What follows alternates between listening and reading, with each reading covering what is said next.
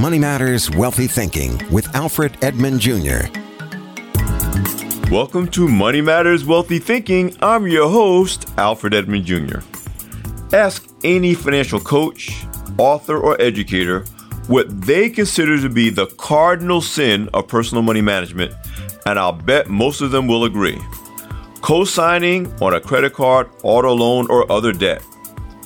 But it can be so hard to say no to such requests, especially when they come from one of your kids, a love interest, or another person you're emotionally attached to. Don't worry, I got you. On this edition of Money Matters Wealthy Thinking, I'll give you a script for how to say no to requests for you to co-sign. Also, I've been inviting you to submit questions you'd like me to answer on the podcast. Today's question comes not from one person, but from dozens. In fact, it's the question I'm most asked, especially during the past year, hands down. Listen up. You may not have asked this question, but I promise you'll be helped by the answer. But first, if you've read my articles, heard me on the radio, or seen me on television as an expert on personal finance and entrepreneurship, you've heard me say over and over again that co-signing on a credit card, auto loan, or any other kind of debt is one of the worst money decisions you can make. And most of my colleagues in the financial education space will agree. Often, though, it's not the request that's hard to say no to, but the person asking. Usually someone you have an emotional connection to, who can use guilt, sympathy, or romance, real or desired, to make it hard for you to just say no. So I'm going to help you out with some things you can say when you need to say no to a parent, a child, a sibling, a romantic interest, especially a romantic interest, who asks you to co-sign on a loan or a credit card. First, here's one. Say no because I'll be taking all the risk and getting little or no reward. Think about it. They'll be driving that car, not you. They need you to use the credit card because of your good credit. You don't need them.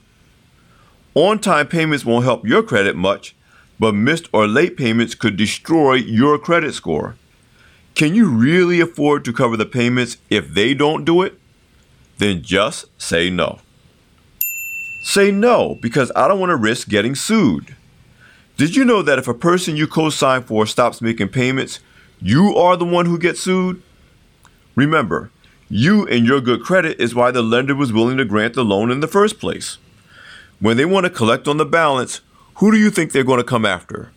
You or your broke, now ex-girlfriend with the horrible credit? By the way, they'll want the entire balance, not just your half, plus fees and penalties. Can you really afford to be sued? Then just say no. Tell them no, because if you can't protect your own credit, how are you going to protect my credit? When you co-sign for someone, you're trusting that person to treat your credit as if it was his or her own. However, if they followed your example, they'd have good credit, and they wouldn't need you as a co-signer. Why would you believe that they're going to treat your credit any better than they handled their own? Here's a hint. There's a 3 out of 4 chance that they won't. Take a good look at their track record. If they've never been that fourth person, just say no.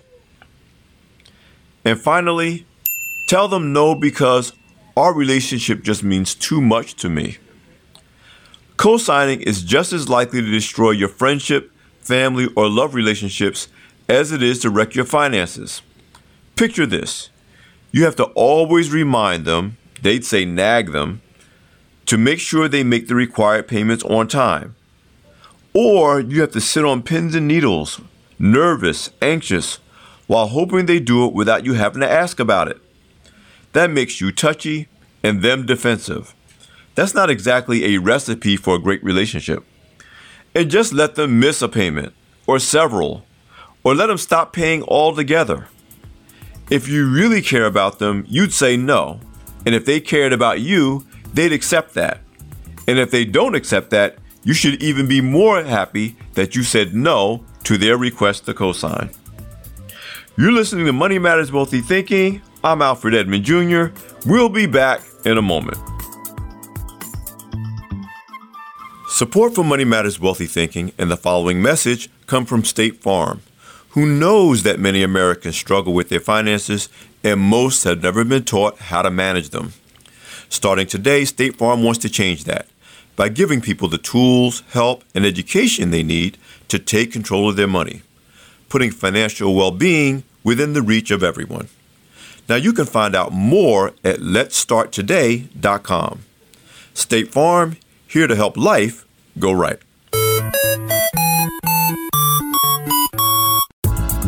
Welcome back to Money Matters Wealthy Thinking. I'm Alfred Edmond Jr. Every week I've been asking you to submit questions you'd like me to answer on the podcast. The question I'm answering today actually comes from dozens of people. In fact, it's the question I've heard most during the past 2 years with increasing frequency. It's a simple question. Should I be investing in cryptocurrency? Listen, I get it. Whether you're talking about Bitcoin or one of the thousands of other cryptocurrencies created by everyone from your former college classmate to famous people like music artist and entrepreneur Akon, this feels like a big opportunity that you'd be a fool to miss out on. But is it really? Yes, Bitcoin and other cryptocurrencies are hot topics. Cryptocurrency is also new, largely unregulated, difficult for the average person to trade, and even banned or restricted in some countries.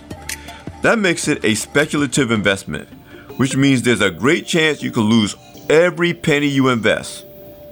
This means you should not be raiding your emergency fund, taking out a second mortgage or a 401k loan, borrowing against your credit card, or going to other extremes just to get into the cryptocurrency market. And if you have no other investment assets, or you're carrying high interest debt, have no emergency savings, haven't fully funded your retirement, then you really have no business putting all your money into cryptocurrency, no matter how hot it is. The total invested amount in cryptocurrency and any speculative high-risk investments combined should not comprise more than 3 to 5% of your total portfolio. The other 90% should be a diversified mix of mutual funds, index funds, stocks, bonds, insurance, even real estate, and other more traditional investments with more predictable returns. The goal is to spread your risk across all these asset classes. That way, if cryptocurrency continues to boom, you're in a position to be rewarded with an appreciating asset and maybe even cash out with a major capital gain in the future. On the other hand, if it goes bust, the net damage to your financial health will be minimal. So ultimately, my answer is yes. Go ahead, invest in cryptocurrency.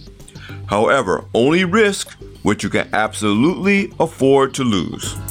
If you have questions you'd like Alfred to answer, send an email to alfrededmondjr@gmail.com, and he'll answer them on future editions of this podcast. That's alfrededmondjr@gmail.com.